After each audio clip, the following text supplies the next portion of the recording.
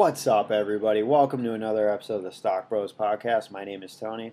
Today, we're going to talk about how much money you should have saved according to your age, and we're also going to talk about how much money you need in order to retire. So, before we get started, please remember to subscribe, leave a review if you can, and also check out my links in the episode notes. I have my course on Udemy if you want to get started with investing but don't know what to do. It'll teach you the ABCs and the fundamentals of investing, a step-by-step guide. So check that out. I think it's on sale right now for $12.99. Great value. Also a quiz at the end, and you'll get a certificate of completion when you're done if you pass the course. And also check out my links for Acorns, one of the best robo-advisors out there, and also Invest Your Spare Change, and my links for Public and Coinbase for crypto investing. So let's get started. Now, I looked this up according to Fidelity. They have a retirement planner on their website. And their rule of thumb is to have about 10 times your income by the time you're age 67. Now, if you make $50,000 a year on average, then you should have about $500,000 by the time you're age 67. Now, the earliest you can take your Social Security is at 62. So if you wanted to do that, you'd have to adjust an additional 5 years of your income on top of that. Now, most people will probably be retiring around 67 plus, probably around 70. And those of you that are going to be retiring 67 and up, you're going to need 10 times your income. Now, here's the thing. These guidelines and the amount of money you need by age, this is based on your retirement accounts, like a 401k or a Roth IRA, company matches, as well as your investments in things like index funds, ETFs, robo-advisors, and your personal savings account, and high-interest savings accounts, checking accounts, etc. So all of your liquid assets. So you can combine your retirement accounts, your individual investment accounts, your robo accounts, and your savings accounts, and add those up. Now, by age 30, Fidelity says that you should have the equivalent of your annual average salary saved. So if you earn $50,000 a year, you should have $50,000 at 30 years old. And like I said before, this includes your savings accounts, cash, and your investments. Now by age 40, you should have 3 times your income. So that would be $150,000 going off of a $50,000 income. By age 50, you should have 6 times your income. By age 60, you should have 8 times your income. And by age 67, you should have 10 times your income. Now, I know a lot of this seems overwhelming, and most people probably don't have these type of savings. And that's not to be discouraged, because anybody, no matter their age, or any amount of savings you have, can get started with the same principles, and that's compounding interest. It's your interest making money on top of your interest. So interest making interest, making interest, making interest. And just like Albert Einstein says, compounding interest is the 8th wonder of the world. It's one of the most amazing things about investing. And the longer you're in the stock market, the more gains you're going to have, and the more chances of building generational wealth and retirement you're going to have as well.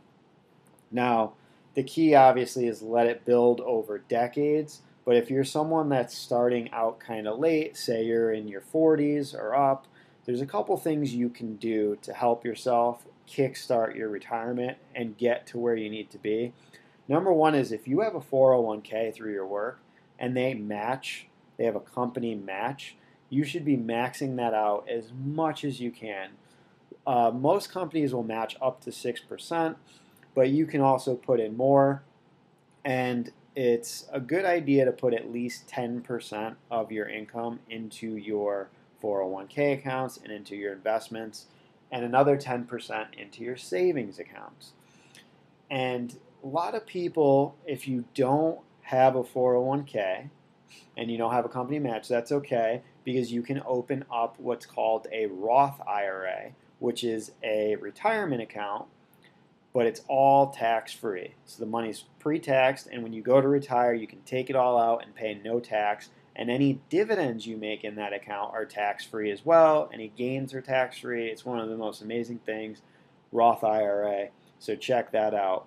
Now, the next thing you can do to help yourself out is open up a high-yield savings account. So those of you that do have a good amount of money stashed, like $10,000 or more, you can put it into a savings account that might net you 1 to 2% yield per year, and now you're generating additional income to help you out.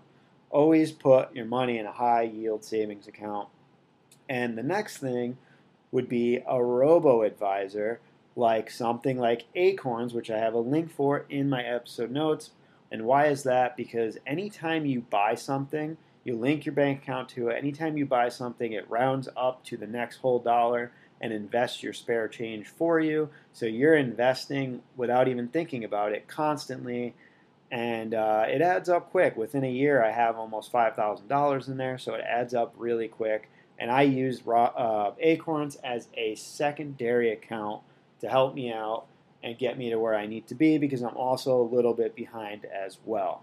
Now, the next things you can do is set up a form of passive income, and this is something I've been doing a lot over the last 2 years, is you can do this through buying REITs, which are real estate investment trusts, or you can own real estate. So REITs are a way to own real estate without actually the headaches of owning real estate. So I'm a big advocate of REITs, and the reason why is because they pay a very high dividend. And I use ETFs for REITs, and one of my favorites is VNQ, which is a Vanguard Total Real Estate ETF. It's full of hundreds of different real estate companies and REITs, and they're great companies, and they manage it for you. You don't have to do anything. You don't have to research. You don't have to worry about the headaches of real estate. You just get paid, and the great thing about REITs is they're required by law in the U.S. to pay 90% of their profits out to shareholders. So you have REITs, and then you have dividends. So you can invest into dividend-paying stocks or ETFs. So that's another great way for passive income to help you out. And especially if you have a long timeline, like 20 to 30 years before retirement, even 10 years, you can build up a nice dividend income over a course of a decade or of a couple decades. So by the time you do retire, you can collect thousands of dollars a year in dividend income, and you don't have to sell your stocks if you don't want to. So another great way is real estate.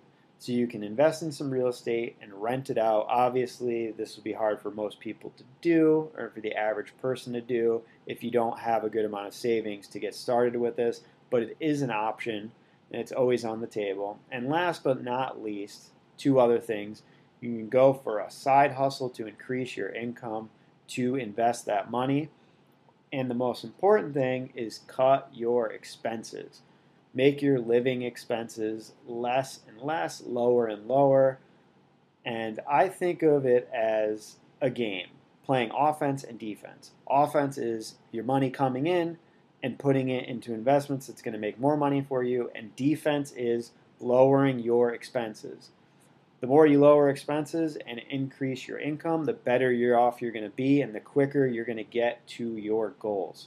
So this is information I found on Fidelity, and I thought it would be a cool thing to do an episode on. So hopefully you guys found that helpful, and hopefully if you're not on track with these age goals, then maybe podcasts like mine will help you reach those goals.